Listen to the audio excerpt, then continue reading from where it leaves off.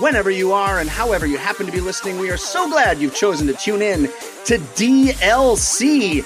Hey, are you one of our geeks in sneaks using this podcast to power you through a workout or a run? Guess what? We're going to be with you in your ear holes, helping you out, encouraging you for 90 plus minutes with gaming goodness, because DLC is your downloadable commentary for the week, delivered the way we love it to be, and that is completely free thanks to our sponsors this week, Blue Apron and Casper. They're bringing the show to you. DLC, of course, the show all about games in their many forms. Games played on desktops, laptops, and consoles, and also games that involve dice, luck, and cardboard.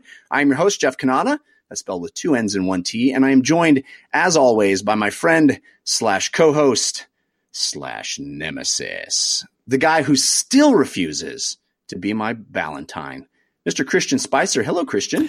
Hello, Jeff. I want to congratulate you on being the first male to land a synctuple triple spin in competition this year. It was jaw-dropping, and to do it in front of the sister of the leader of North Korea. Names I'm getting all wrong, but just the luge, what a performance. You and how you single-handedly won all of ice hockey. You have had a great year. I'm doing great. Yeah, they call me the sow cow, but I don't think that's complimentary. I don't think that's supposed to be a compliment. I am not watching any of the Olympics. It's weird. I usually love the Olympics. I'm just not. I think that's called having a small child at home, but I haven't watched any of it. Are you watching? I'm watching with my daughters. They're like, why aren't we watching My Little Pony? And we're like, well, this only happens once every 4 years. And they were like, okay, why aren't we watching My Little Pony? I'm not impressed. Yeah. Well, we won't be talking about the Olympics. We got other games to talk about. See what I did? We have video games and lots of them. Oh man, I'm so excited to talk about some of the stuff that I've been playing this week.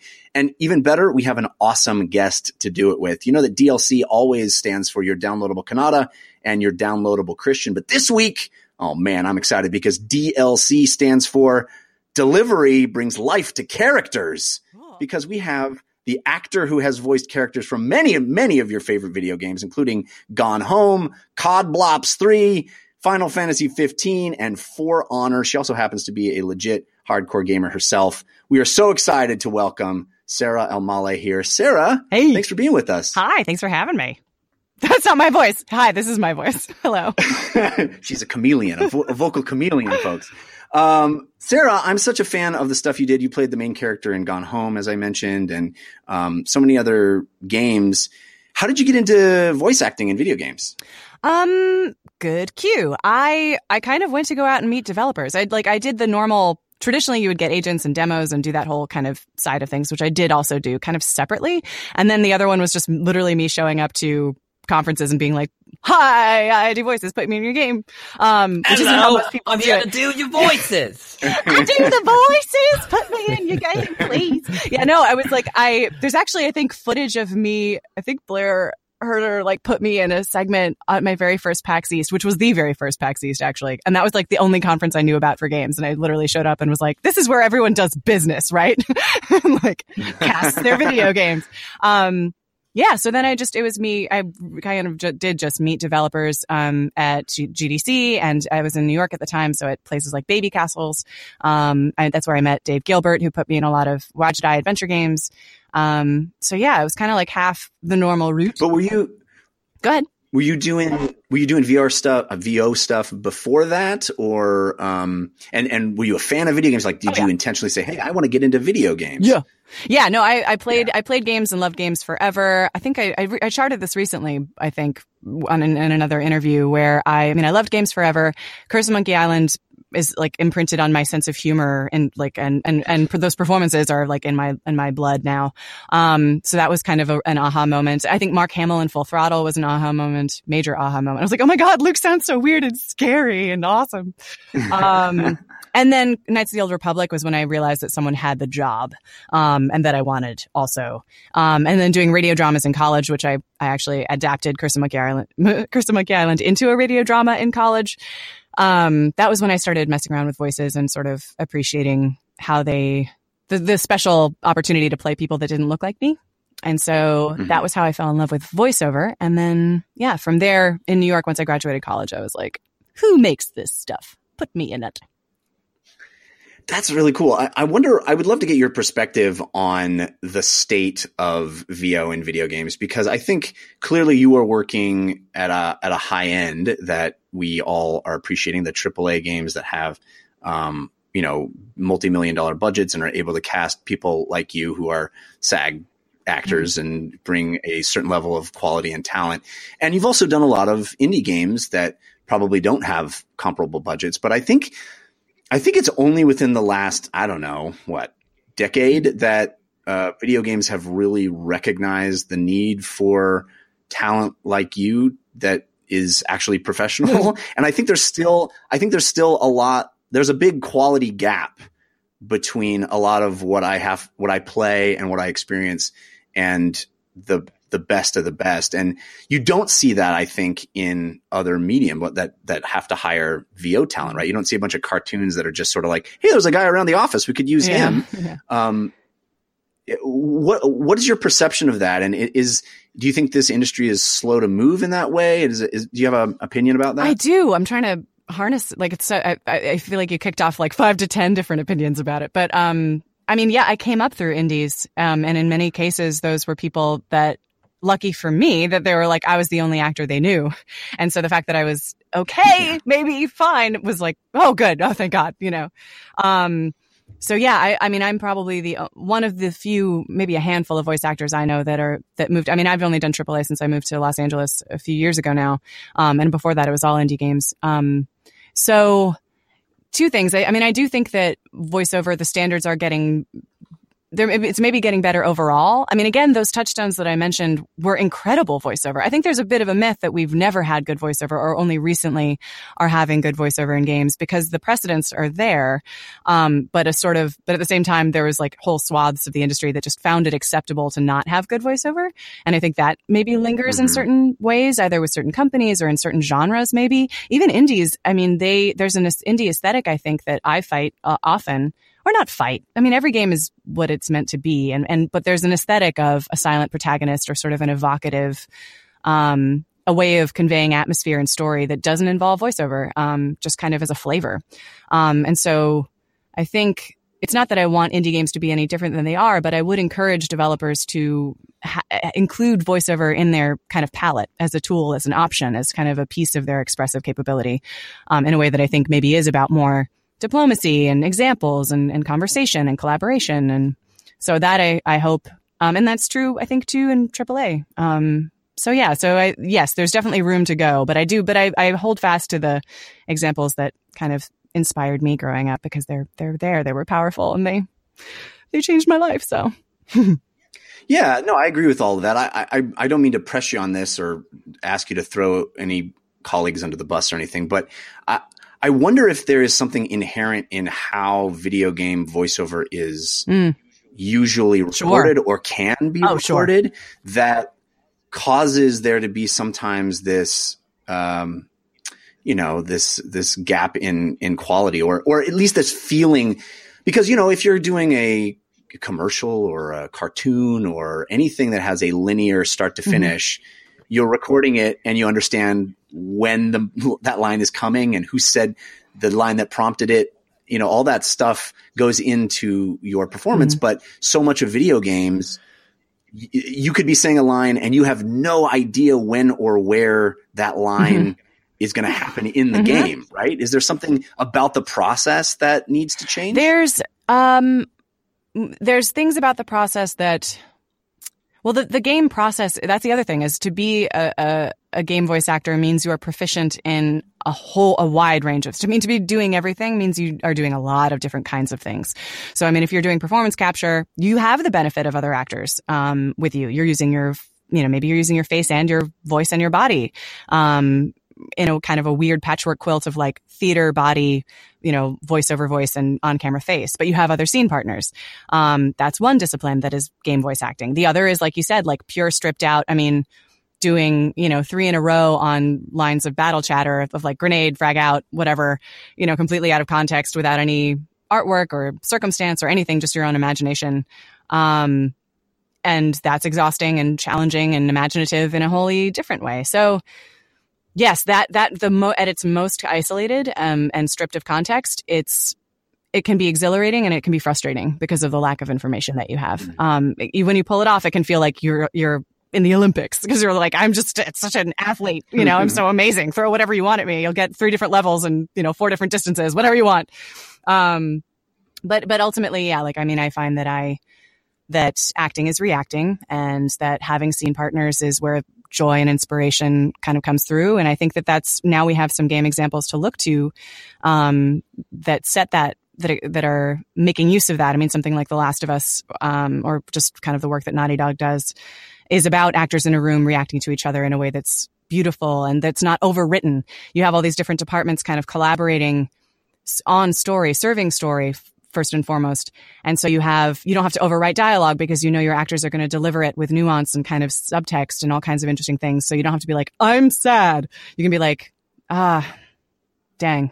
You can just do very, very little. And you know that the cinematography is going to serve the mood and everything. So yeah, it's tough. I think if you are making a game that wants to serve story, there's ways of pieces of that process you should consider doing, even if scheduling is hard, even if getting actors together is hard, even if giving them, all the information they need is scary because of leaks and whatever. And if you're making something that isn't that, maybe you don't need all those pieces of the process. I've even done indies. I did Galaxy from my home studio, which I'm in now. I did most of my indies from my home studio. And we Skyped in my scene partner, and it was glorious. They wanted His Girl Friday in space. And I was like, and that's maybe my favorite reference that I've ever gotten in a game. I was like, oh my God, yes, please. And that was just like high octane patter back and forth, improving and just having fun and very connected. And so that's the other thing I would say is that it's not always a technological consideration. You can have that kind of collaborative, you can reap the benefits of that without, paying for a massive motion capture volume. So yeah, that answer, that's sort of roundabout. Does that answer your question? No, I love it. This is kind of the first time we've had anybody that has as much experience as you do in this medium. And I'm just interested to hear your take on all that.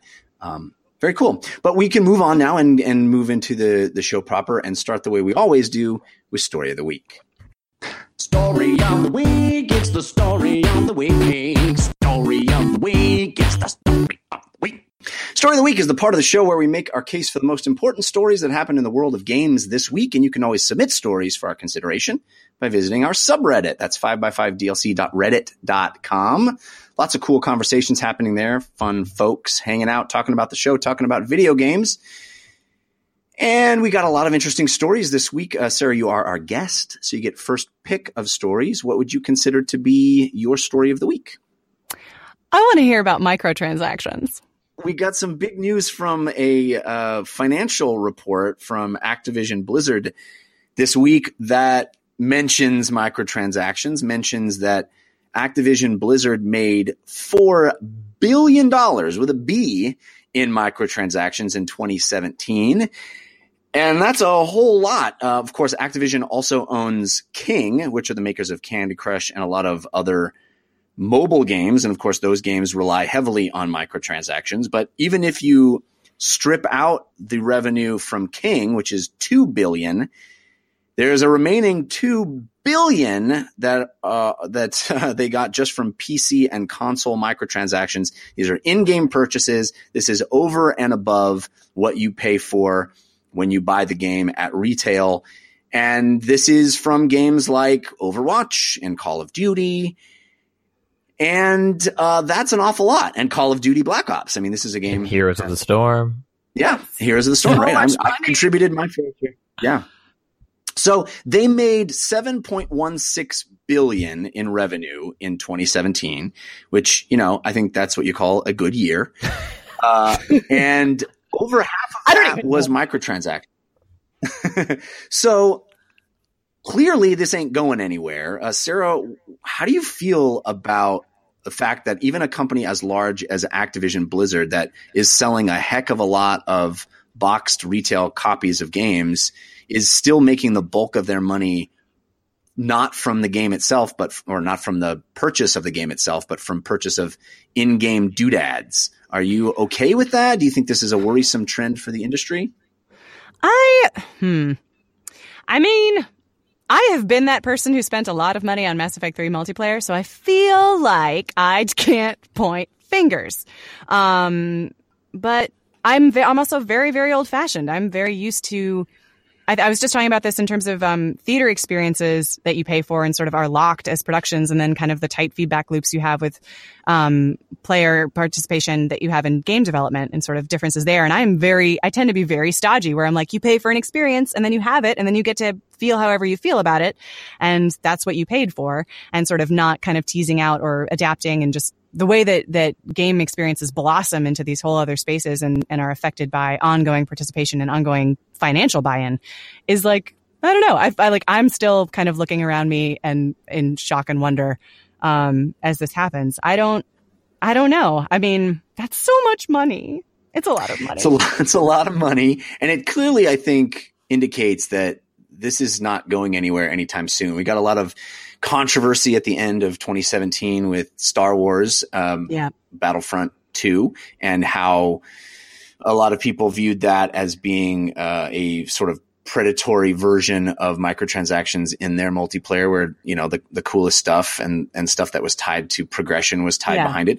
And then Disney stepped in and they yanked it all out. So there was maybe some indication that, maybe this will change. But I think if you look at the amount of money, the way that this clearly works, and people are lining up to spend big dollars this way, it certainly doesn't seem like it's only going to get, I think, more skewed in that direction and not less skewed. I think there's soul searching. It just becomes about I am comfortable paying for cosmetic alterations to stuff.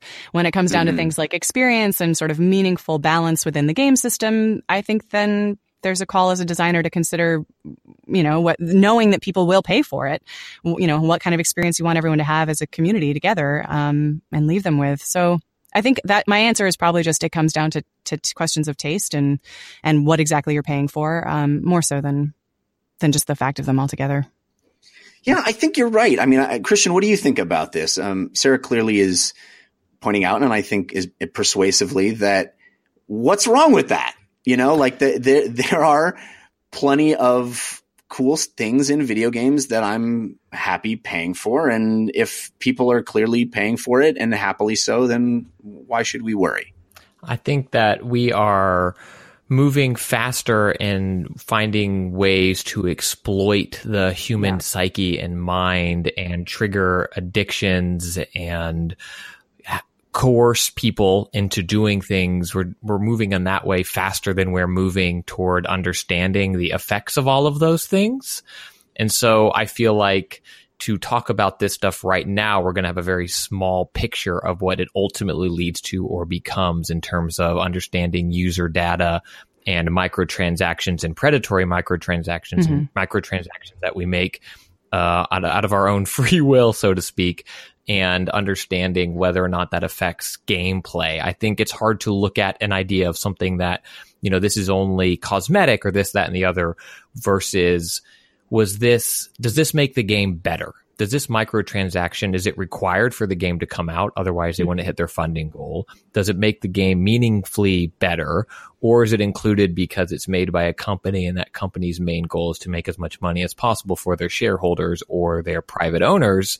And you get into questions that I think are larger than, is a cosmetic loot box okay? I think the question becomes, is it beneficial for our hobby?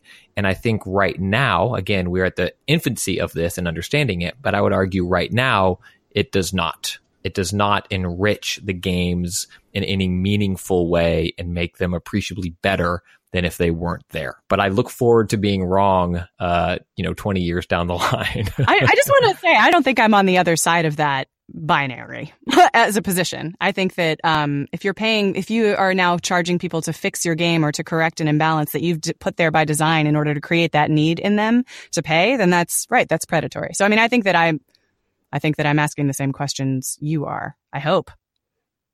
Yeah, I don't have the answers. And I think the cases that Sarah pointed out are ones where, hey, I want a fun little hat for my character. There's nothing wrong with that. And it doesn't. Maybe there is some. I think you have a faulty assumption. There could very well be something wrong with that.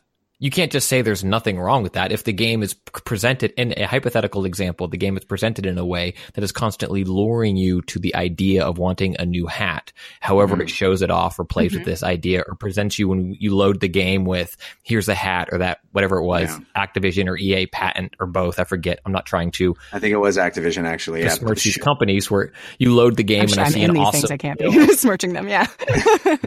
Right. True. That they are people.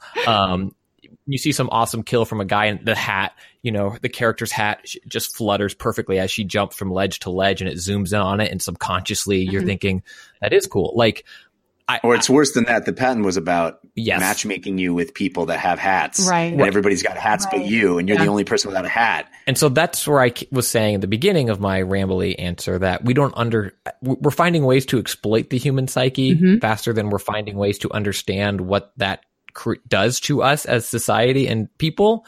So while your statement that there's nothing wrong with wanting to play dress up or whatever, I think the foundation is faulty. It's kind of like saying advertising doesn't work on me. It doesn't? Then why do companies spend billions of dollars on advertising? It works on enough people. Yeah. And I don't know. Well, no, if the game is then that's sort of insidious. That's still insidious design, right? I mean, if you're presenting the hat I gave that as an example, and that is all right to your point, dependent on how it's presented, right? If a hat is presented as being a solution to, is the apex of experiencing the game, then now we've moved that from an innocuous bonus piece of material into this is core to what you're being presented as the game's inherent experience. So, right, there are definitely, whether or not that actually is mechanically true. So I think that's an interesting additional point to make is if you're selling this experience to someone and saying that you need to pay to have, then that comes back to the same fundamental interrogation, right? Yeah. It's tough. I don't. No, it's interesting. I feel it is tough and interesting. Yeah, go ahead. No, I feel bad, Jeff. I feel like you asked us simple, straightforward questions and Sarah and I maybe dropped a little grenade that I didn't know. I literally want to have a panel on this. I literally want to have a panel on this at college that's ethics in design and having people from the philosophy department and having game designers sit down and talk about the impact of the responsibility inherent to design and the fact that you can't avoid ethical questions in it. So. Yeah, I'm going back to college because that sounds awesome. Let's do it at PAX. Let's set this up for real. We'll talk after. But sure. This should happen. Yeah. Christian, you know that you and I have had many conversations about this offline. This is, I think, a big topic, and I don't think it's as easy even as we've presented it thus far, as complicated as we've gotten. The whole goes way, way deeper than that because,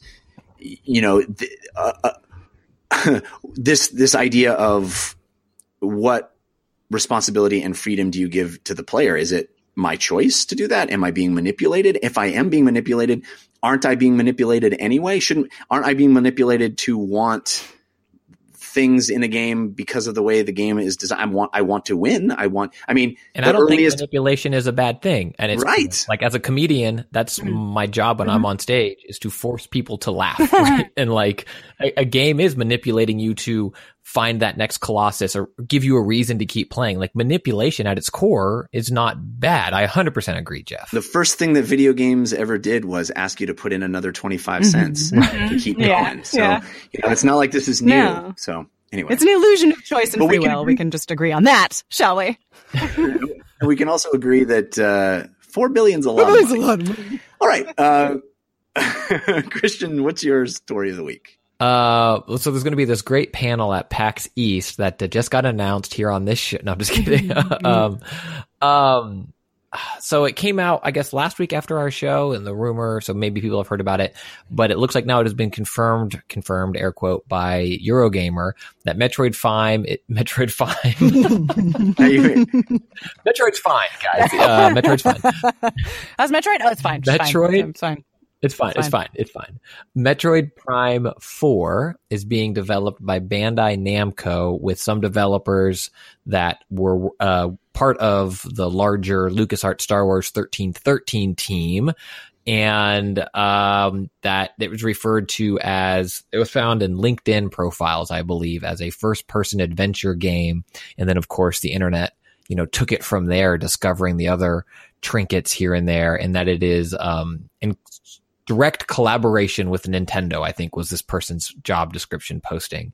And now Eurogamer has come together with some unnamed sources that have confirmed it, and that it's in a little more development than otherwise we were led to believe, and that the developers have a strong pedigree of other games behind them. So hopefully Metroid is in fact fine. Yeah, this is the Singapore. Wow, good way to make that seem like you intended to do that the whole time. This is Bandai Namco's Singapore studio, which is a relatively new studio that, as you said, has a lot of former LucasArts staff, and these are some of the group that worked on the canceled Star Wars 1313 game, as well as many, many other things. What do you think about this, Christian? Are you? I know you love the Metroid Prime, and we've all been very excited that Metroid Prime 4 is coming, because we know Nintendo gets games right. Oh, wait, it's not being made by Nintendo.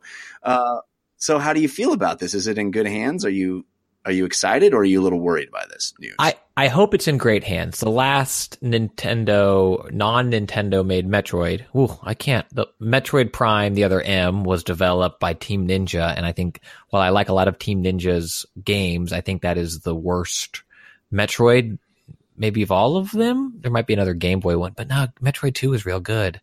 They're real good. So I'm a little nervous because of that. But that being said, if Bandai Namco coming in and working on it is the only way we're going to get another Metroid, I'd much rather have another Metroid and cross my fingers and hope it's good than never get another Metroid, right? That's the side I'm on. So hopefully it's great. Hopefully it comes out and we see some more information about it this year. And if Nintendo's track record on the Switch pays off or continues, any game that they have kind of put their name on or given their properties to have been great so far. So I have to hope that the same happens now. Yeah, that's my take, is that the reason I have a lot of hope for this is Mario plus Rabbids Kingdom Battle. I mean, that game is so good, and it was just like, Ubisoft wants to take our characters. Okay. And I know there was some oversight from Nintendo, or at least some collaboration, but it seems odd to me that they would outsource Metroid Prime 4 being such a big deal to the Sarah, correct me if I'm wrong, but they worked on other big Nintendo properties before. This isn't their first foray into working with these beloved characters, right? Was it? They did an arcade Mario Kart, and you probably have it in the doc. I should scroll because you do a good job of putting things in here. Yeah, Smash Brothers. They did Smash Brothers. Oh, that game. Yeah. I've heard of that one. That game. Nobody cares for that. Yeah, people don't have feelings about that game.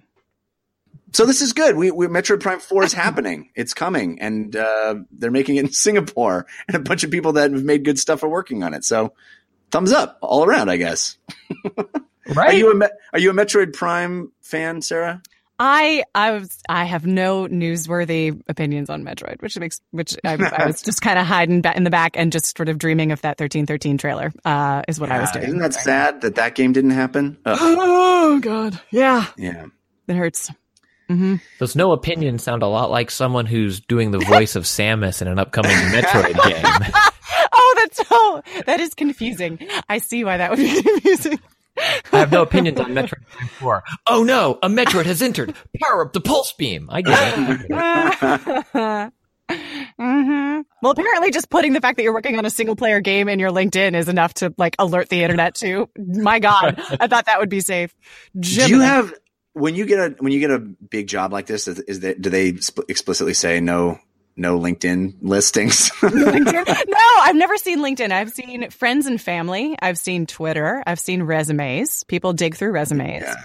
But I've not seen LinkedIn mentioned. No, because it's LinkedIn. I don't know. There are more video game scoops that are broken from LinkedIn profiles than anything else. I think it's ridiculous.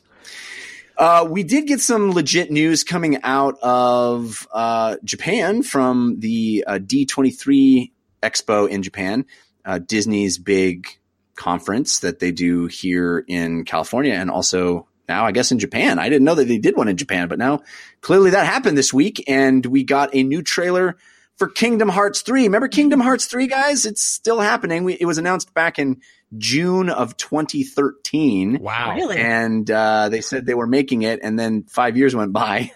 And evidently what happened is they changed engines. It was an internal engine at Square, and then they went, this isn't working, and they switched over to Unreal Engine 4, which seems to have caused a complete day one reboot on this thing, and caused a lot of the delays. A lot of people speculated it was going to come out at the end of 2017. Clearly that didn't happen. But now it looks like we may be getting it at the end of 2018. There's a lot more movement on this one. According to Square, there are around 100 people working on Kingdom Hearts 3 right now, split into 3 teams, each of them working on 3 different worlds in the game. And we saw a new world based on your nightmares, based on your nightmares. Yeah, legit. kind of. Inc. Monsters Inc. world from the Pixar Monsters Inc. nightmares. Just Monster Sora is my nightmare. Just everything else fine. Everything else is fine. Yeah, right. Everything else is adorable and wonderful. So Kingdom Hearts 3, new trailer, cool, happening. Sarah, are you excited to play Disney characters in Kingdom Hearts 3? I heard mention of Rapunzel. I like myself some Rapunzel. I do.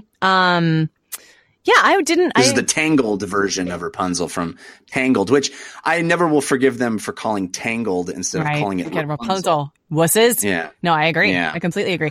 Mandy Moore, very good in that movie. Very Indeed. good voice actress. Very good in the animated show as well. She's fantastic. It's a great show. Yeah, she's so good. Ugh. She is us. She's us. She's every woman. She is us. This is we. Yeah. All right, well, I guess that's all we need to say. Christian, Kingdom Hearts 3, yes, thumbs up. We're excited. No, I mean, I've never finished any of the others, so no. I know some friends that are kind of involved in some form or fashion with the game, and I know that they're very excited with what they've seen and what they've been able to contribute. That's very vague, but it has a lot of great IPs in it, so I'm excited to see what people do with it, and hopefully it comes out, I guess, at this point, right? It has to, because they're showing a lot. They showed it stuff at D23 here, and now they're showing it again in Tokyo, so it seems like it's on pace now to get a release date fairly soon and then kind of keep chugging along, which is big news for that game. Yeah, it seems like the last push. 3 teams working hard. It seems like they're crunching to get this thing out by the end of this year. So we'll see. Take care of yourself. They wouldn't be making such a big... Take care of yourselves. That's actually good note. All right, let's move on. We got lots of games to talk about. I have so many cool things I want to talk about specifically in the VR segment. But let me first thank our sponsor, which is Blue Apron. Tonight, literally moments before we started recording, I cooked a meal for my wife and, well, just for my wife, not my child. He had what he always has, which is for my wife. For my wife and the floor around my child. Yes, which enjoyed the meal very much. I cooked this meal because of Blue Apron. Blue Apron made it possible for me to cook. What did I cook? It was an orange glazed chicken with garlic mashed potatoes and roasted vegetables, and it was absolutely delicious. I love the fact that we record these on Sunday evenings, because literally I cooked that thing that I'm talking about tonight. It was awesome. And I feel like I can do that now because of Blue Apron, because Blue Apron eliminates the things that kept me from being a person that cooks for my wife, which is picking out a recipe, because that's really hard and I don't know where to start. And you're like, I feel like chicken. Let's look for a chicken recipe online. There are a billion of them. And these are awesome recipes that Blue Apron sends directly to your door. But also that second thing, which is then having to go to the grocery store and find the stuff and bring it home and then have like a little bit left over of all that stuff that you bought for one specific meal, and now your fridge is full of a little bit of this and a little bit of that. Blue Apron solves all of it. They send you exactly what you need to make the recipe. The recipe is delicious. It's like restaurant quality. I'm not even kidding. It is wonderful, and you make it yourself, so you know what goes into it. You know it's healthy. You know it's good for you. And my favorite thing about it is that I've actually developed skills on my own. I'm leveling myself up in how I'm able to make meals. I feel awesome because I'm able to cook for my wife, and she's able to sit there and help, the child destroy the kitchen while I chop and bake and cook and do cool stuff.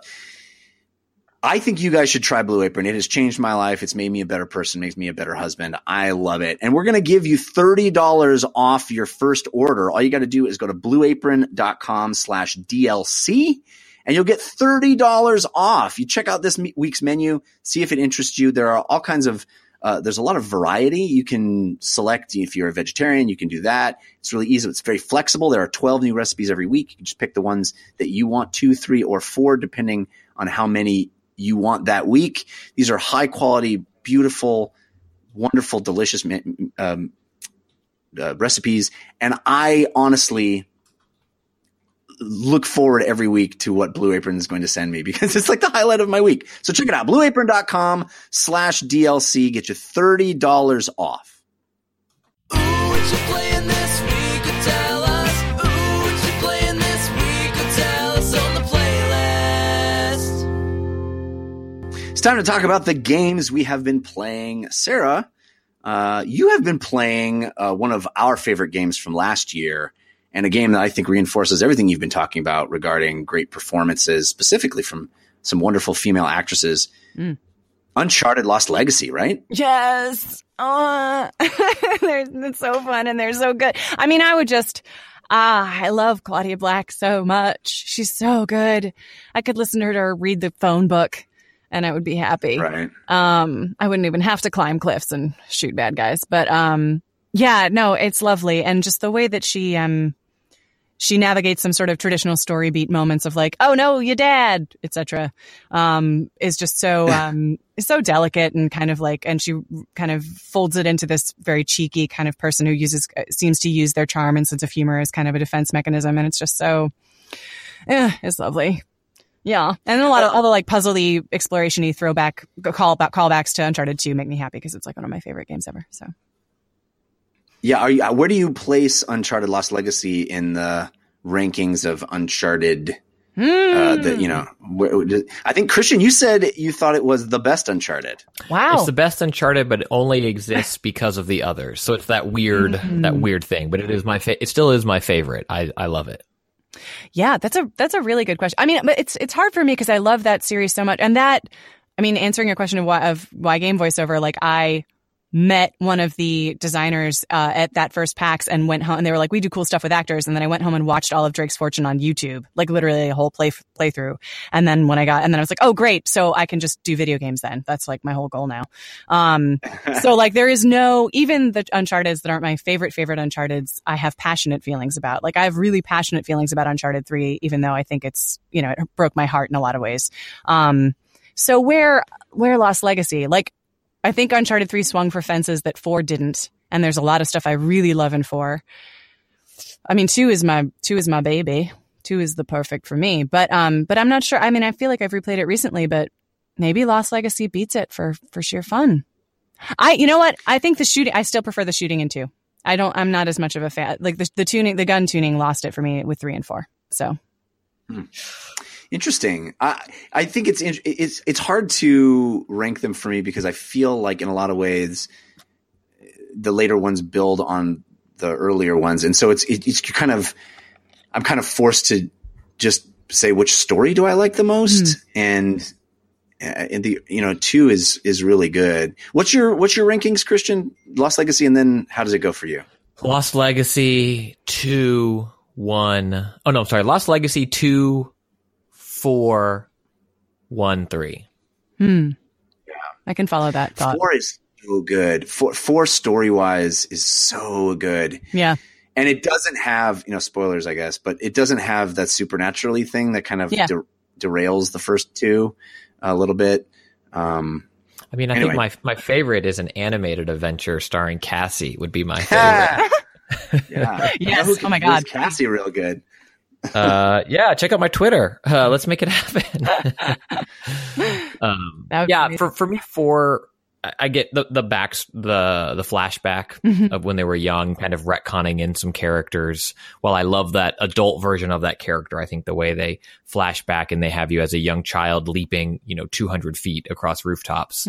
They also had moments of that in other earlier games in 3, 2, where you're young Drake, and I feel like that kind of hinders the overall presentation. But 4 is also so beautiful, and the way that game plays out, your relationship with the characters along the way. But again, it's built on relationships. I'm curious how someone, and if any of our listeners, maybe it was, and if they enjoyed it, I'd love to know how the characters connected with Uncharted 4 being your first experience with those characters, if it resonates as strongly. I'm not sure. Yeah.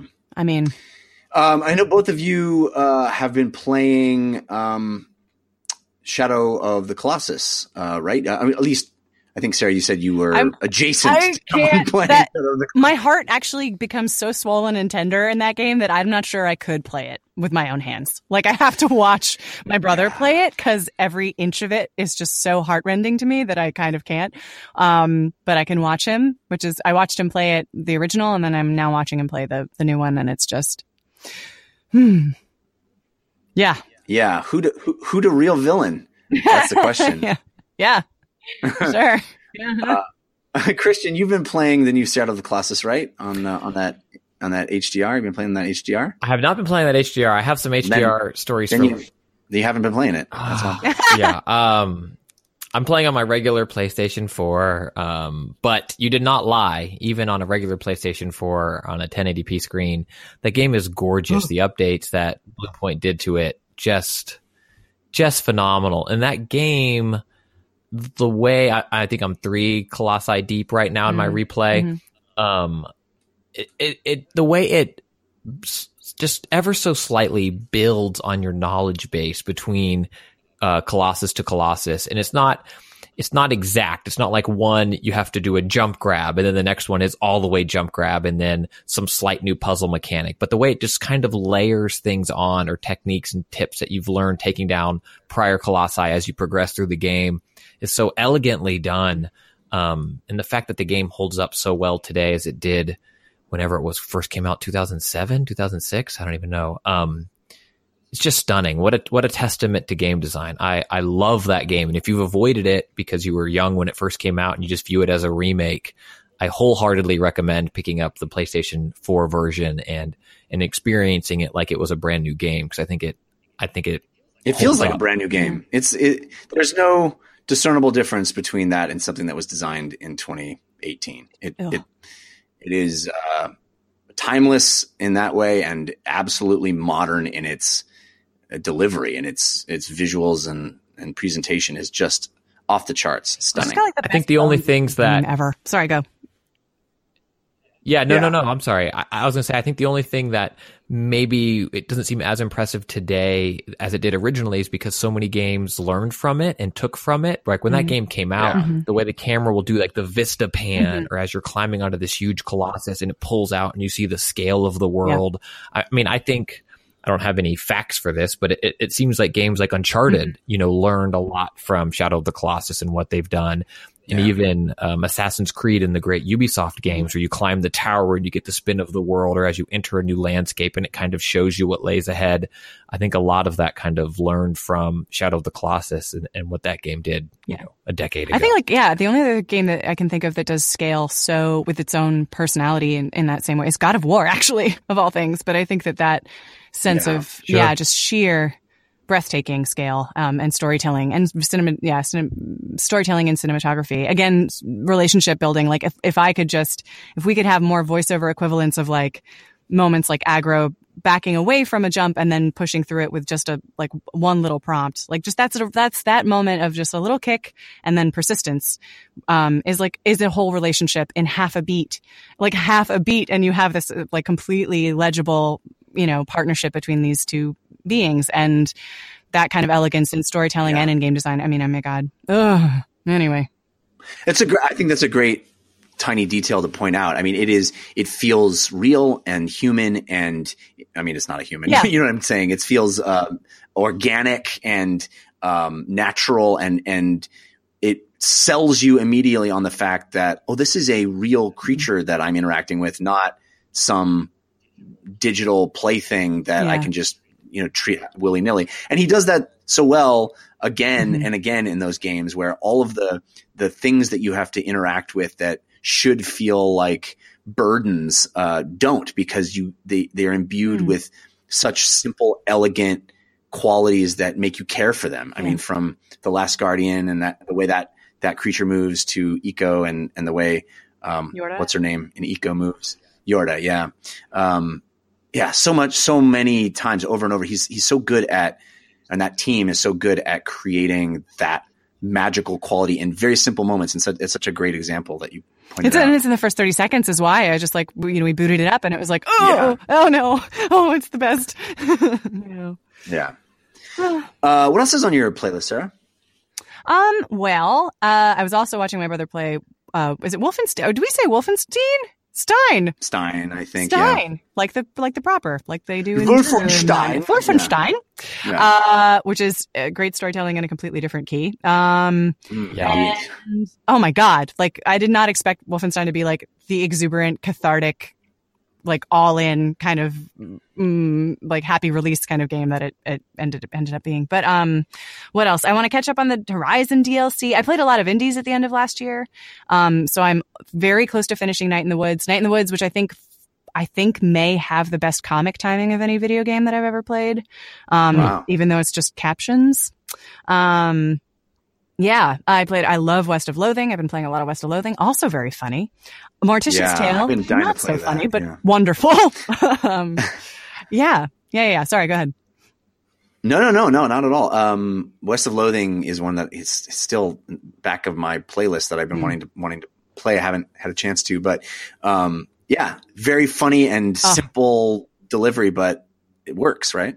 Yeah. Oh, yeah. I mean, and it's just and the relationship in that game that stands out to me is less so between the characters within it, but with the designer themselves. So like, I mean, the spittoons in West of Loathing, if anyone who's played it would know, are just very confrontational in the most delicious possible way.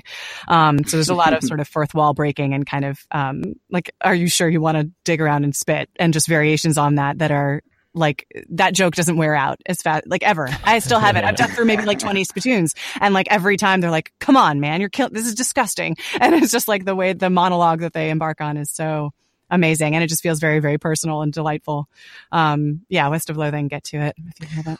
I haven't heard anybody talk about Mortician's Tale yet, but I have seen it on Steam. This is, you play as a mortician, I'm assuming, right? Yes, you play as a mortician. It's on a whole different note. It's you play as a mortician. You prepare bodies for either cremation or burial. And the gameplay, it's short enough that it doesn't really get too repetitive as far as the ritual of it, but it does do it enough that it feels like a ritual, and it just introduces death as a conversation topic in this very gentle. I mean, it's like death positive. The way that we have sex positive as a term, it's like death positive. And so, like, if you don't know what that means, play this game and then kind of understand, and like, you become rapidly aware, or at least I did, at least in America, that it's not something we talk about or are comfortable talking about, and planning for it is difficult. And so this person's participation in this stage, in this transition, and who you're serving, family members primarily, and then also honoring the person themselves. I mean, all of these things and considerations are in this very small, very quick game. And I was kind of blown away. I mean, like, I've had one interaction with a corpse in my life, and it was like my mom. And if I had this game to kind of engage with and kind of sort of consider some of these things, who knows? I don't know. Or thinking about my own death, like, what do I want to have done? Like, these things that we put off or we avoid, this very, very gentle game kind of brings up, really beautifully. So recommend it. Wow. Again, that's called Mortician's Tale. And it's something that I talk about a lot with regard to the potential of video games and interactive entertainment in general, is being inside the systems of something, make you understand it on a level that looking at it from the outside in doesn't. And crazy that can also apply to death. I mean, wow, what an ambitious idea, and one that could be fraught with missteps, Sure. and to the fact that they deftly navigated that difficult subject seems laudable in and of itself. And also, I mean, it's fun. It's perfect for a game because we engage in simulated death constantly in games. So the idea that, right? So it's like, what was it? Viscera Cleanup. What was that other one that was sort of more of a humorous? Does anyone remember that? Where you play a janitor cleaning? Oh yeah, there's a game. I'm sorry that I can't remember the title, but you play someone cleaning up the hallways after someone's played a first person shooter through them, basically. Oh, that's awesome. Viscera Cleanup detail, something like that. But yeah, so I mean, right. It's sort of, I'm shocked, but also not, that it took so long to kind of take up the other side of death as a thing that we do in games. Other attitude about it. So. And it shows a general maturation of the whole hobby and industry, I think. I agree. Which is cool. Christian, what about you? What is on your playlist? Talked about Shadow of the Colossus. I received a code for OKKO, Let's Play Heroes. It's from Cappy Games, who seemingly only make great games, right? Like, Yeah, I'm sure they have one stinker out there that no one knows about, but I think they make great games. They also apparently like to tease us about one great game that continues to look great that we'll maybe never see, but it's always, I think we'll get it. It always looks great when we see it. And this is based off a Cartoon Network show that I was not familiar with, and I haven't since watched some of the show because I wanted to get a feel for it. But the game itself, it's kind of, you're exploring your little town, this shopping center where OKKO lives and hangs out, and you're doing little tasks for people, and it's kind of relationship building. It has a good sense of humor as you're getting to know people and interacting with them. And this kid wants to become a hero, but in order to become a hero, you have to get a hero card, and he's trying to scan. I think this is also the plot of the cartoon, and he's never officially recognized as a hero. So you have to do these heroic things. And so the game is kind of two parts, at least what I've played of it so far. And my understanding is kind of not a super long game, and kind of how it progresses, where you're doing tasks for people around the town and hanging out and interacting with people. And then also doing 2D brawler fights as these robots, because the big bad guy took over the card manufacturing plant in town. And this is all in the first 5 seconds of the plot. I'm not giving away in-game spoilers. But man, when I booted up this game, I had just this moment of my jaw hit the floor, and it's like, oh my God, it's Dragon Ball FighterZ again, where it's just the way games can look in terms of replicating cartoons is just stunning. And then so I had to educate myself on the cartoon a little bit, and this game doesn't use the exact same art style as the cartoon, but the liberties they've taken with it in terms of making the characters look like the characters in the cartoon, but then giving it its own twist. It feels like more of an artistic choice than, the technology can't render that style of graphics, but it is absolutely stunning. If you haven't heard about the game, at least pull up some video and check it out, because the way you walk around the world, and it kind of scales and gets smaller as you're walking around on what appear to be 2D planes, as you go through this shopping center or into a convenience store and navigate around to interact with the other heroes. It is, the same way the South Park game and Dragon Ball FighterZ, it just blew my mind. And I was just walking around, just delighted experiencing the world. And then the fighting is simplistic brawler mechanics, where I've gotten so far, you're able to call in other heroes that you meet in the world, and use their attacks as you kind of help them out in the world to get their hero card. They come in and do assists. So I don't know if it has the depth or complexity that you might be looking for in a game right now, but in terms of just a breath of fresh air and a really fun experience, and I am assuming if you're a fan of the IP, I think it's pretty easy to recommend. Like I said, I got a code. I think it's $20, 15 or $20 on the Steam PlayStation 4 marketplace. Well, we actually have some codes to give away. If you want a code for OKKO Let's Play Heroes, you can send us an email to dlcfeedback@gmail.com. We have not a ton, but a few. I think we have some for Xbox One and for PlayStation 4. So please note in your email which you'd prefer, and we'll just give them away on a first come, first serve basis. So dlcfeedback@gmail.com for OKGo Let's Play Heroes codes. Sarah types furiously on her phone. If you want one, I got you hooked up. No problem. Okay. It is beautiful. Please, even if you are not interested in the game, or you've seen the cartoon and don't like it, pull up some gameplay video, because it is stunning. And then, speaking of stunning, another segment of Jeff Didn't Lie at work. Finally, can we get a jingle for that? Set up. I had the Jeff didn't lie this once. I liked that. That was great. I had the privilege of setting up a bunch of consoles and a beautiful 4K HDR TV. So the first thing I did is bring my copy of Horizon Zero Dawn and get it running. My God. Yeah. It's like seeing video games for the first time again. It's so pretty. We sat there, another guy in the office sat in there with me, and we just turned HDR off, HDR on, HDR off, HDR off, on, off, on, off, on. And then he had his copy of Shadow of the Colossus, but he refused to let me put it in because he does not have HDR at home. He didn't want it to be ruined. But it's beautiful. And then I played some PUBG on Xbox One X, which is my first time playing on a One X. I just have a regular Xbox One at home, and they're doing work on that game, which is nice to see. I came home and played some on my regular Xbox to see if it was just the difference of playing on an X versus a regular Xbox.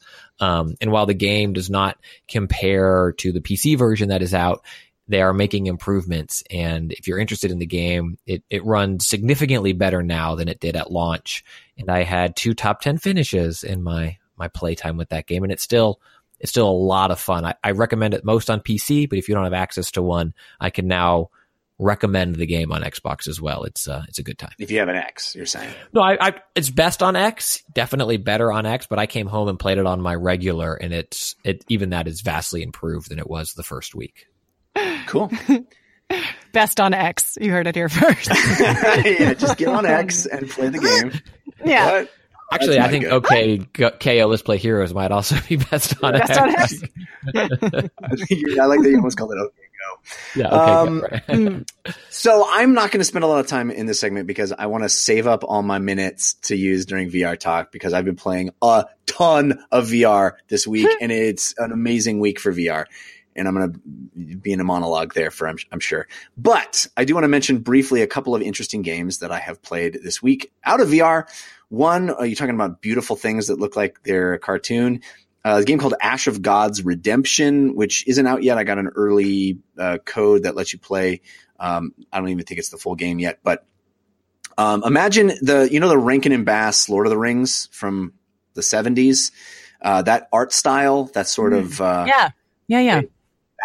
As a video game, and all hand drawn, stunning, turn-based combat, but no dice rolls. It's all skill-based. Game is really hard, I've found so far. I've played very little of it. It is just getting into it. The only bummer is that the game is so beautiful and it looks like the art took so long to make that a lot of the game is static images. There are cutscenes that are fully animated like an animated movie would be in that style, but a lot of the game are these, stunning, incredibly detailed, awesome images of characters, but they just sort of stand there as you read the text underneath them or hear the text spoken. So it's a little static that way, but the fighting is an isometric view, and it's still hand-drawn, still beautifully animated, and that has a lot of wonderful detail to it. So a game you should really check out, Ash of Gods Redemption. I can't speak to much beyond its presentation because I haven't gotten too deep into it because I've been playing so much VR, but a really gorgeous game. And then Kingdom Come Deliverance is another game that I got an early code for. It comes out this week. It is what if somebody made Skyrim or The Witcher? Probably The Witcher is more applicable, but in the real world. Like there's no magic, there's no fantasy, there's no goblins and trolls and orcs. It's basically Ren Fair, the game. It's like, you know what? When people go to Ren Fair and they just pretend to actually be back in the 1400s, that's Kingdom Come Deliverance. It is a very detailed, authentic role-playing game where you get quests and you do things and you go out into the world and you learn to fight, but everything is trying to be presented as authentically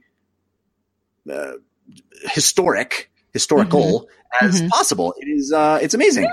And you pretty boot the darn game cool. and it's just like, I'm sorry, we don't recognize this technology you're playing it on. And it just turns off. Oh. You've lost all your teeth.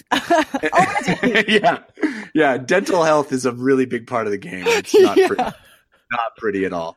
No, but it's interesting. I mean, there's the combat, the sword fighting is really like you have to use your momentum and you block things and you chain together attacks and like how your body is leaning in any given moment is really important. A lot of detail. I know someone who needs to play it that makes game. the game. You know that game? No, I'm just saying I know Jason Vandenberg needs to play that game. He's the creative director on For Honor. because yeah. he's in love with swords. That's why he made that game. So he needs to. I'm gonna have Right. to text him. It's pretty cool. Of what I played so far, again, just scratched the surface of it. But I mean, it is very much, if the idea of just living in the past seems interesting, with, of course, a story that unfolds, but it's all about the king on the throne who really was the king at that time and all of the fallout of what happens. And I mean, it's like living history. So a really ambitious idea. Kingdom Come Deliverance is the name of that game.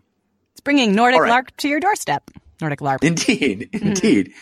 Let us move on now. I do want to thank our second sponsor, which is Casper, my mattress. Oh man. Casper is, has got a limited time President's Day offer. Whoa. First time ever. You know how, when you're watching TV and, they say, come down to the mattress place on President's Day and we're going to sell you a mattress.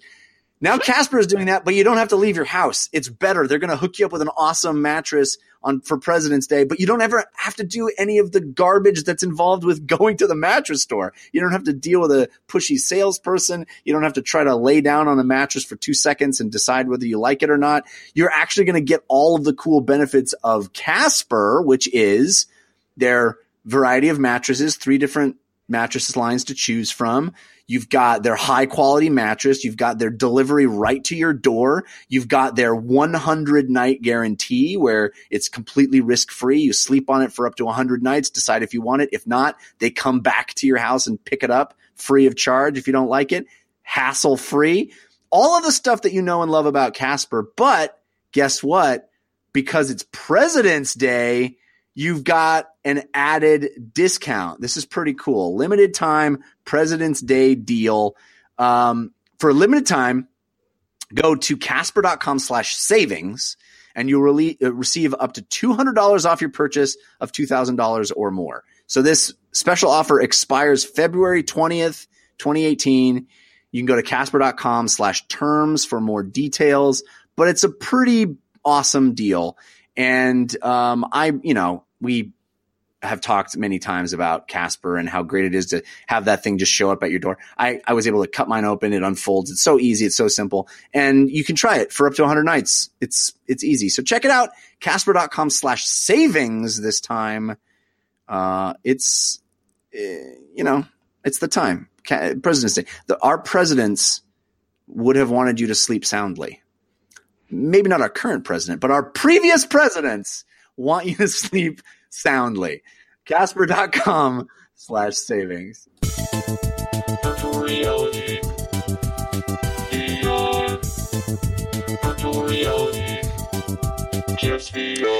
Oh man, what a great week for virtual reality games. I have been loving it. And we're in this place now, honestly, where everything that comes out seems to be such high quality. There was a while there, I know, where VR got this reputation of being mostly tech demos or proof of concept or small bite-sized experiences or just wave shooters or something.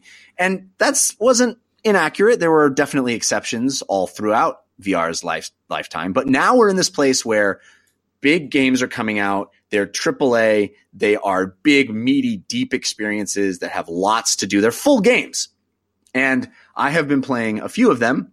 I probably won't have time to talk about all of them this week, but rest assured I will get to all of them. Let me start with Sprint Vector. This is the new game from the makers of Raw Data, which was a launch VR game that was already deep and full feeling. That was a big wave shooter, but Sprint Vector is something completely different. I've talked about this when I played it at PAX's in previous months, but it has finally come out as a full-fledged game. Sprint Vector is a racing game where you are running through these really cool levels that are multi-platform. It's almost like Wipeout, the TV show Wipeout, where people are running through obstacle courses, or American Ninja Warrior, except you have like rocket boots. And you're able to run through at breakneck speeds. You're clambering over walls. You're leaping. And it's got an incredible array of moves that you can do to increase your time. The way you run through the environment is you swing your arms wildly, grabbing be pressing the button as your arm is extended in front of you and releasing it as it passes past your waistline. So you're swinging your arms, grabbing and pulling yourself through the level. And as you get that rhythm and do it better, sort of like almost like slalom skiing, you pick up speed and you get to this insane pace. And so many people have talked about VR causing nausea. They have figured out a way, because of that motion of your arms, that it doesn't cause nausea. You are able to do these wildly fast moves and this incredible level of kineticism inside the level where you're jumping. You can leap into the air at any point by pulling your arms down at the same time. And you can like stick your arms out in front of you like Superman, and then you'll fly for a short period of time. You run up to walls and you can grab them and yank down, and you'll be thrown up the side of a wall. There are ways to drift around corners that are really high skill. I mean, the thing that's so amazing about Sprint Vector is that it's going to be, I think, a great esport, because the skill ceiling is off the charts. This is a game where you can finish any race pretty easily, but doing it with style and with speed requires an incredible amount of skill. And I think that is what makes it so addictive and fun. There's colorful characters and lots of things to unlock, and crazy, a wide variety of crazy courses to unlock as well. I am very high on Sprint Vector. What did you play on, and what is it available on? Oculus. It's available on Oculus and Vive right now. It's coming to PlayStation VR, I think, in a few weeks. And we will, Christian, when it comes to PlayStation VR, we will be having competitions. Literally the only downside of this game I see is that you can't play it and not get sweaty. And that shared sweaty headset. Oh. Yeah, that's a bit of a bummer. Because it's like one of those games where I'm like, oh my gosh, I got to take a break, because I mean, it's a workout. It's a workout, but it's so awesome. Really cool. I just want to see you covered in sweatbands, just like all over.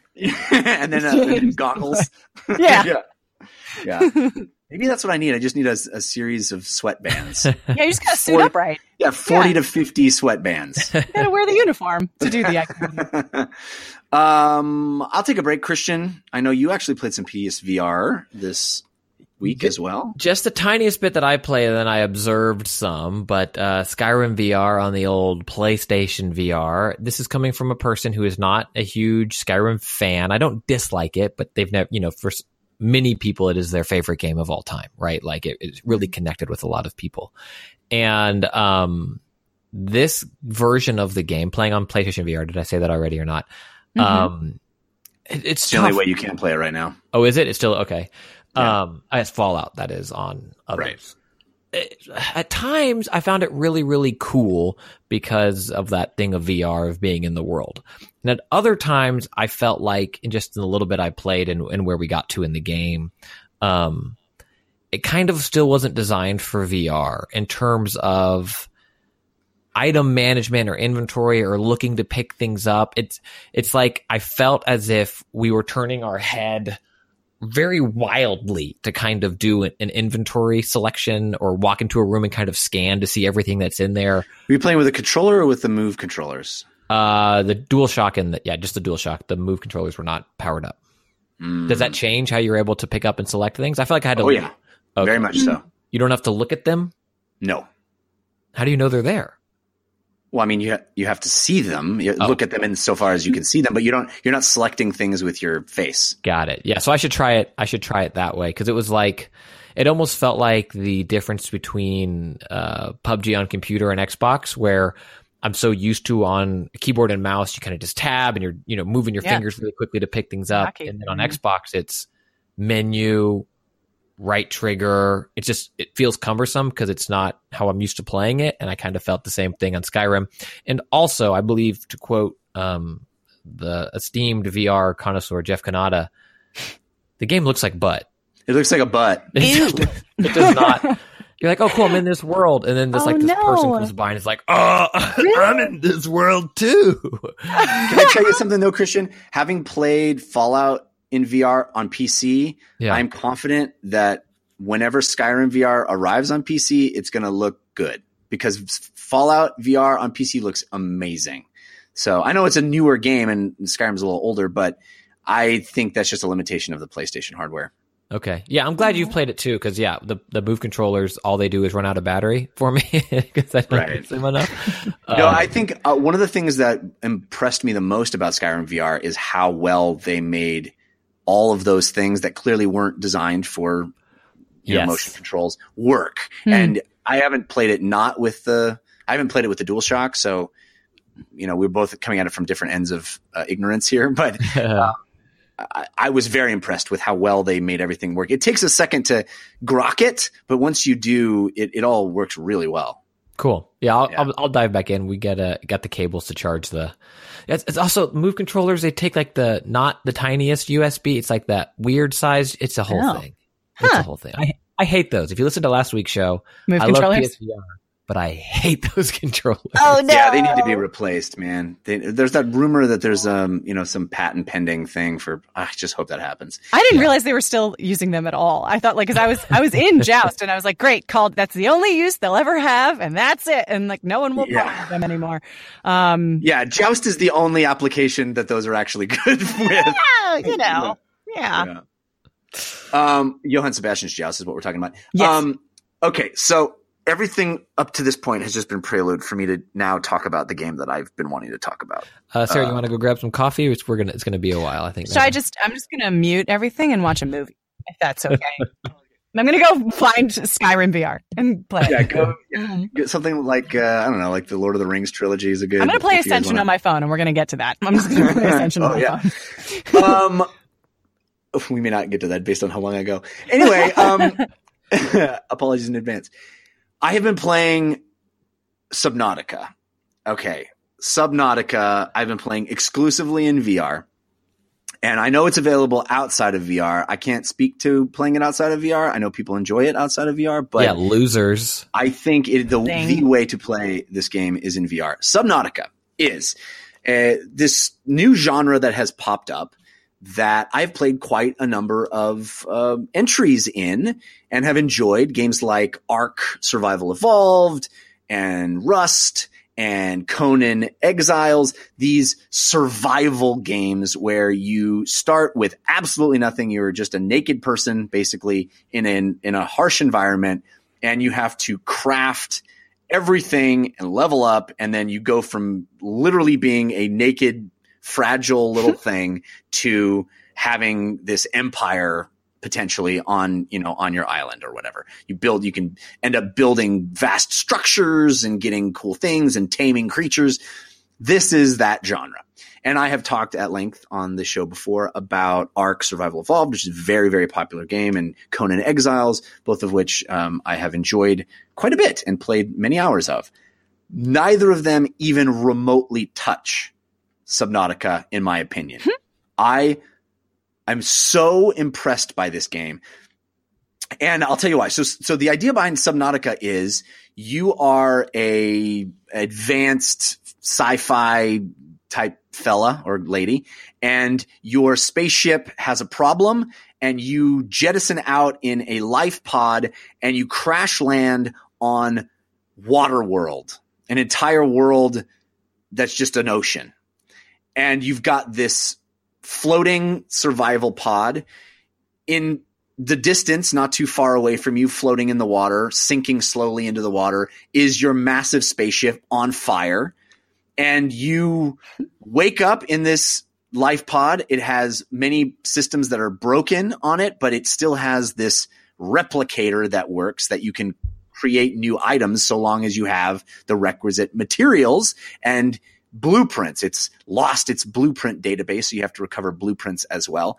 And you emerge from this life pod and this sea of water all around you, which, by the way, looks absolutely gorgeous in VR. I love good water tech. Right? Oh, man. Good water tech. Key. Yeah. So you leap. It's all first person. You leap from your life pod into the water. You submerge under the water, and there is this entire world teeming with life and vegetation and coral and wreckage, and you start exploring. And the thing that makes Subnautica for me so much better than all of these other survival games is It is pure magical exploration. You've got yourself an oxygen tank. You can go deep into the water, but your oxygen is being used up every time you take a breath. And it's so smart. It doesn't just constantly go. Every time, periodically, as you breathe, little chunks of your oxygen go away. Anyway, tiny detail that I love. But you can go swim, but if your oxygen it goes away and you're still under the water, you will die. So you have to go to the top, refill your oxygen, go down. So little by little, you build better oxygen tanks, which can have a larger amount of oxygen in them. You can have reserve tanks that you can carry with you that you can swap out on the fly. You start building floating oxygen pumps that you can have pipes that let you go deeper and deeper and deeper in the water. And you start exploring the ocean and learning about the creatures that inhabit this alien world and this alien ocean. And you'll find caves and crevices that you'll swim through, and you'll find deep, giant chasms that the pressure will make your oxygen go faster. So you have to craft a better oxygen mask that can go deeper into the water. And you'll have to, I created this massive series of pipes that let me go down deeper and deeper and deeper. And I found these new biomes that are deeper in these crevices with like molten lava seeping in and new kinds of creatures and new kinds of materials, gold and diamond down there that lets me build better and better stuff. All the while in this absolutely gorgeous world that I can move around in full X, Y, and Z axis because it's water in VR, where the process of having goggles on your face feels like you're wearing a mask in a snorkel or scuba outfit. So it's all playing into this level of immersion that's off the charts. This game has completely usurped Monster Hunter for me. It's the game that anytime I have 2 minutes, I can rush into my room and put my VR headset on. I'm going to jump back into Subnautica and play a few more minutes of. It is incredible. There are dangers down there. There are crazy giant fish that will come and attack you. There are little fish that you can cook up and eat. The idea. So in a lot of these games like Ark Survival Evolved, you'll have all of these blueprints and you'll know what's coming or whatever. What's so cool about Subnautica is it's pure exploration. You're taking a scanner and you're scanning things, and that's revealing new blueprints. Or I'll just try something like hitting a piece of a plant underneath there, and that will knock off some seed or something that'll give me a new blueprint. It's what I love about video games. It's a world that has untold mysteries just waiting for me to uncover. And I can't recommend this game enough. It's called Subnautica. I recommend it in VR. I know you can play it out of VR, but it is spectacular. It's been in early access for a long time, and I know a lot of people have played it. I did not play it until it came out of early access, and now I'm just in love with this game. But like, how do you really feel about it, though? Does it have a goal? Like, you're trying to escape this planet? Does it have an end game, or you just kind of? There is a story that starts to emerge, and I've heard people talk at length about how great the story gets. I'm only about 6 hours in, maybe less, and I have only started. Basically, you start finding things in wreckage at the bottom of the sea, little audio logs and certain things that start painting a more interesting picture of the world that you came from and the world that you've discovered. And so I think this basically the only goal at the beginning is to survive, but I assume you will eventually maybe get off this planet and go back into space. I don't know, but the survival and the exploration and like finding a new thing in this game or finding a new crevice to swim through that has a crazy new, I mean, there's like bioluminescent creatures that only exist at a certain depth. And there are completely different areas that feel like tropical and magical and have shimmery sort of light aqua color to them, and sand and flowing vegetation. And then there's others that's harsh and dark and rocky. And it's like, It's so good. It's so good. I feel like if I played this game, I wouldn't leave my rescue pod. I'd this pod. It's dangerous. The ocean will kill you very The quickly. ocean wants I'm to also kill thinking you. like it does. Well, I'm also thinking like with the death of the coral reefs and everything, like what if this is what we have left in like a few years of like, Oh. sorry, You had to make it sad. but precious, Dad, but precious, It is precious. like life. Anyway, yeah, I mean, it is, as somebody that enjoys, snorkeling and doing a little light scuba here and there, when I'm on, wild vacations to Hawaii or whatever, as a complete amateur, this is like that fantasy played out, writ large, right? It is, but it's cool because it's alien too. So you don't know, it could be, there could be anything. A woman with 3 breasts could just be under the ocean for you and Arnold Schwarzenegger to discover. And you find these crazy wreckages. I don't know. I know that I'm, No, I love it. it sounds Using too amazing. much. I'm being quiet because it sounds amazing. It sounds fantastic. it is quite something. I love the way video games use the full calendar year to release now, and I also love your genuine excitement for games because now I get to see your top 5 games of the year get made in real time. As like last week, Monster Hunter was game of the year, and now this week it's like that game doesn't exist. And I see the stack happening. It's hard, man. The games are so good now. There's like half a dozen games on Steam. My friends and I text back and forth. Have you played this? Have you played that? Oh, look, this game just came out on Steam. I'm like, I don't have time to play all the amazing stuff. There's so much good stuff now. Yeah. It's really dense with it. It's really hard to keep up with. Yeah. I mean, I could also talk about Sirento, which has been awesome, but I'll maybe save that for next week or For next week when it's goody. Sirento. Yeah. It's very good, and is also on sale on Steam this week. So if you have a chance to play Sirento VR, it's also excellent. All right, well, that does it for this episode of DLC. We do have a parting gift coming up, so stick around for that. But in the meantime, Sarah, tell people where they can keep up with you and the things that you do on the internet. Sure. I'm on Twitter, sporadically, at SELMALEH, which is how you pronounce my first initial and last name. No, that's how you spell it. How you say it is El Male, which everyone gets wrong. I feel like nobody knows how to say it, and that's completely fine. So really that's hard. I hope I got it right. Yeah, I think you did. Otherwise, I would have remembered it. Yeah. Okay. I think you totally nailed it. So I'm either accurate or forgetful. Or forgettable. Yeah. Forgettable, yeah. Yeah. That's what I meant to say. No, I think you got it. So that's the best spot. I mean, I also update my website very sporadically. But there will be news coming out soon, I think, about Where the Water Tastes Like Wine, which I'm excited for, or excited about being in. That has an incredible cast. Yeah. And I'm not talking about myself in that. That's like, everybody in it is amazing. There's a stylized game, huh? That is it's so something to look pretty. at. It's so pretty. Yeah. It's so pretty. And then so you've got Sting for some reason. You've got Sting. If you like Sting in your games, Sting's in there.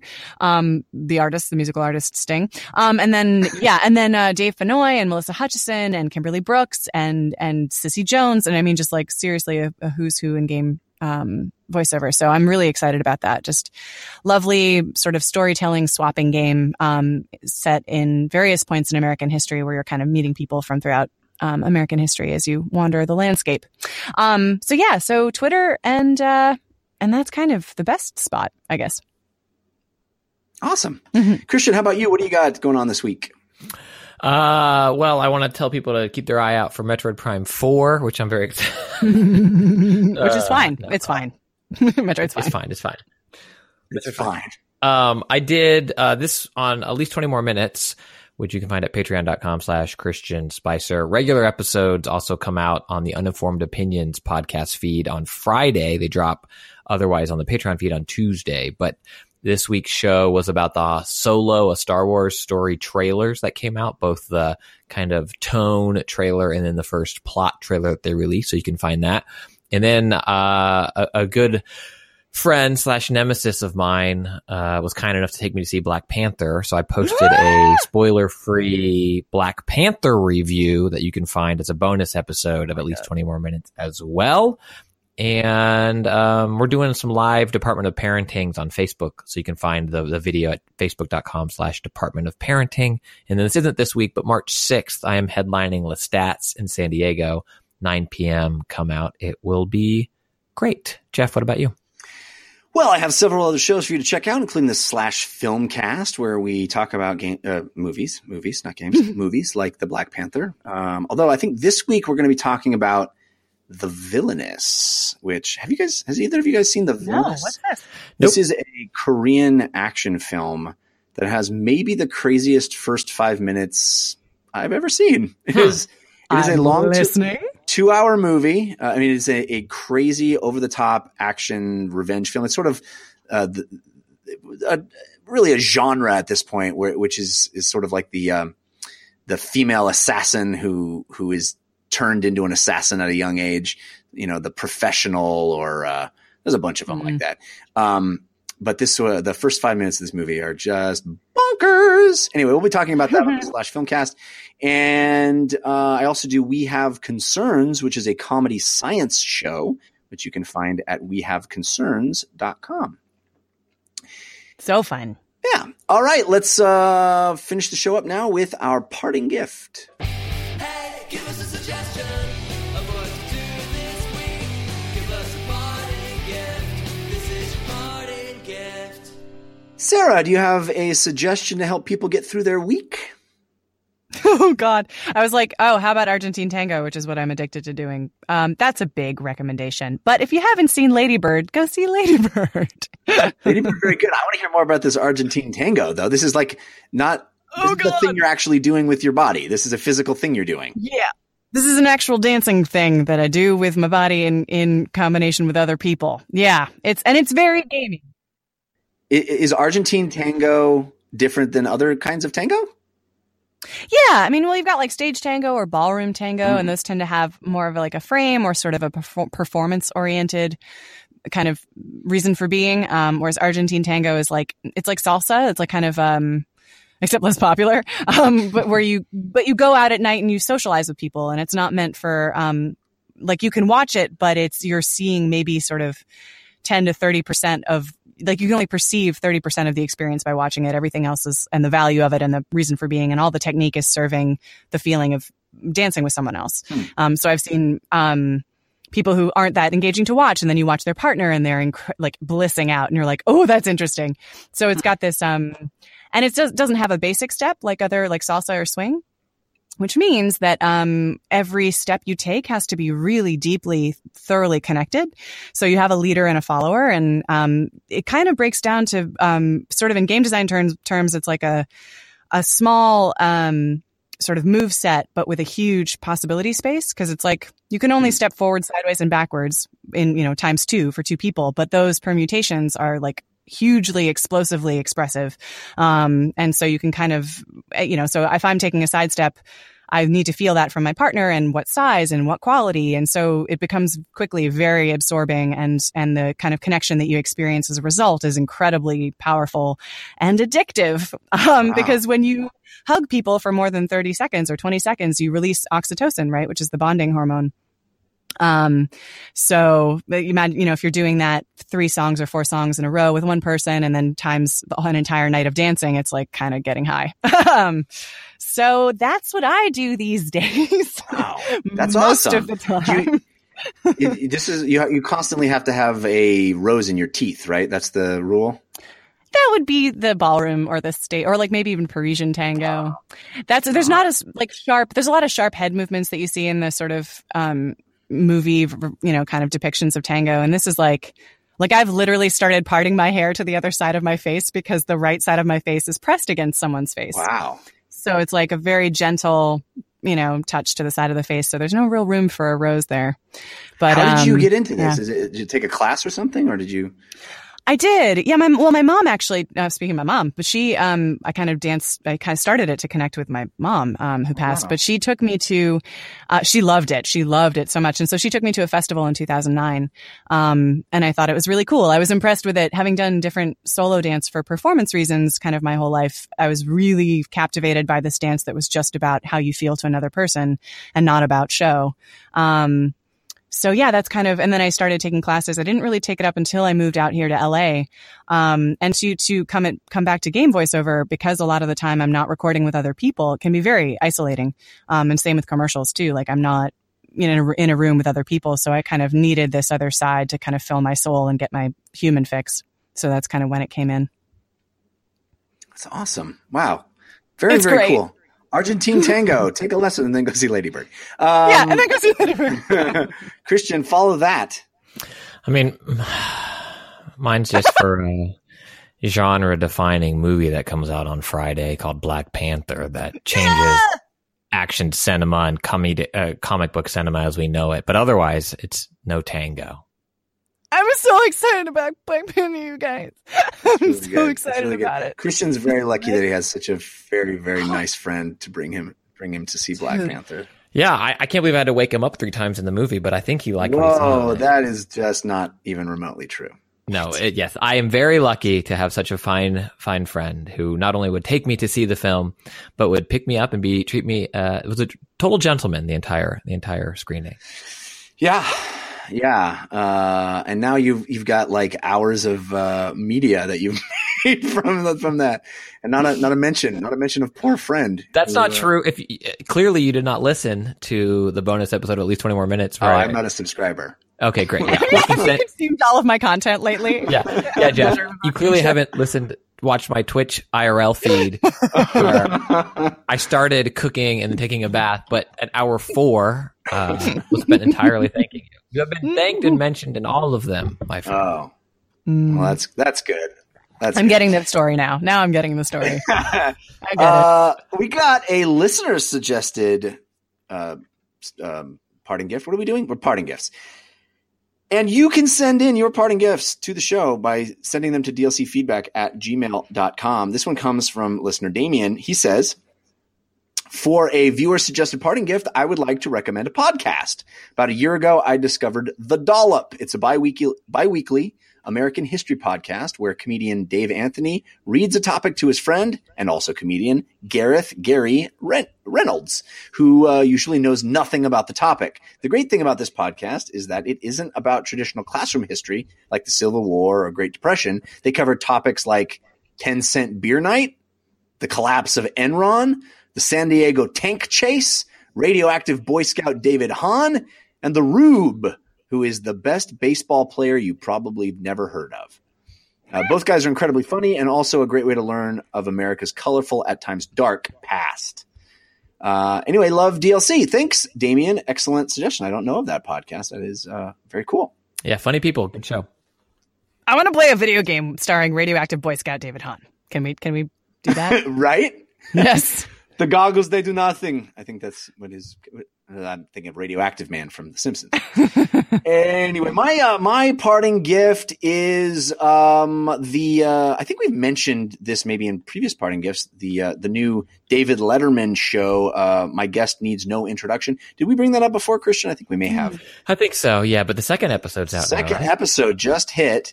Watched it last night. It's George Clooney. The first one was Barack Obama.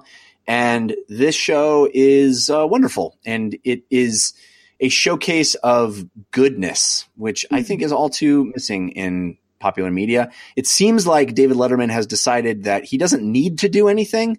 So the thing he will do is try to make the world a better place.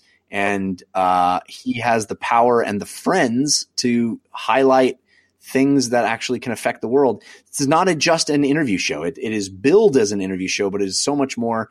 It's deeper. It's more interesting. It actually talks about things that you can do to make the world better. And I highly recommend it. I think the George Clooney episode is unexpected. You would think that the Barack Obama episode would touch on moments of social impact because he is a public servant. But the George Clooney episode really is about that as well, and not about celebrity per se, although there's lots of fun interactions between Letterman and Clooney as well. So it's watchable and fun, but also I think actually is about doing good. So I highly recommend. It's on Netflix, I should say. Netflix. Yes. All right. That's it for this episode of DLC. Thank you again to Sarah Almale. And did I do it? Did I do it right? You nailed it. Nailed it. And Christian Spicer for hanging out with me. Oh, God. Thanks to all of our folks in the chat rooms who are hanging out this whole episode as well, making the show better in real time. And thanks to our musical contributors, Patrick L., Sean Madigan, and Zero Star for those cool bumpers. And thank you to you for listening to the show. We hope you enjoyed it. We'll be back next week. Until then, think about what you put out into the world. Make it a better place.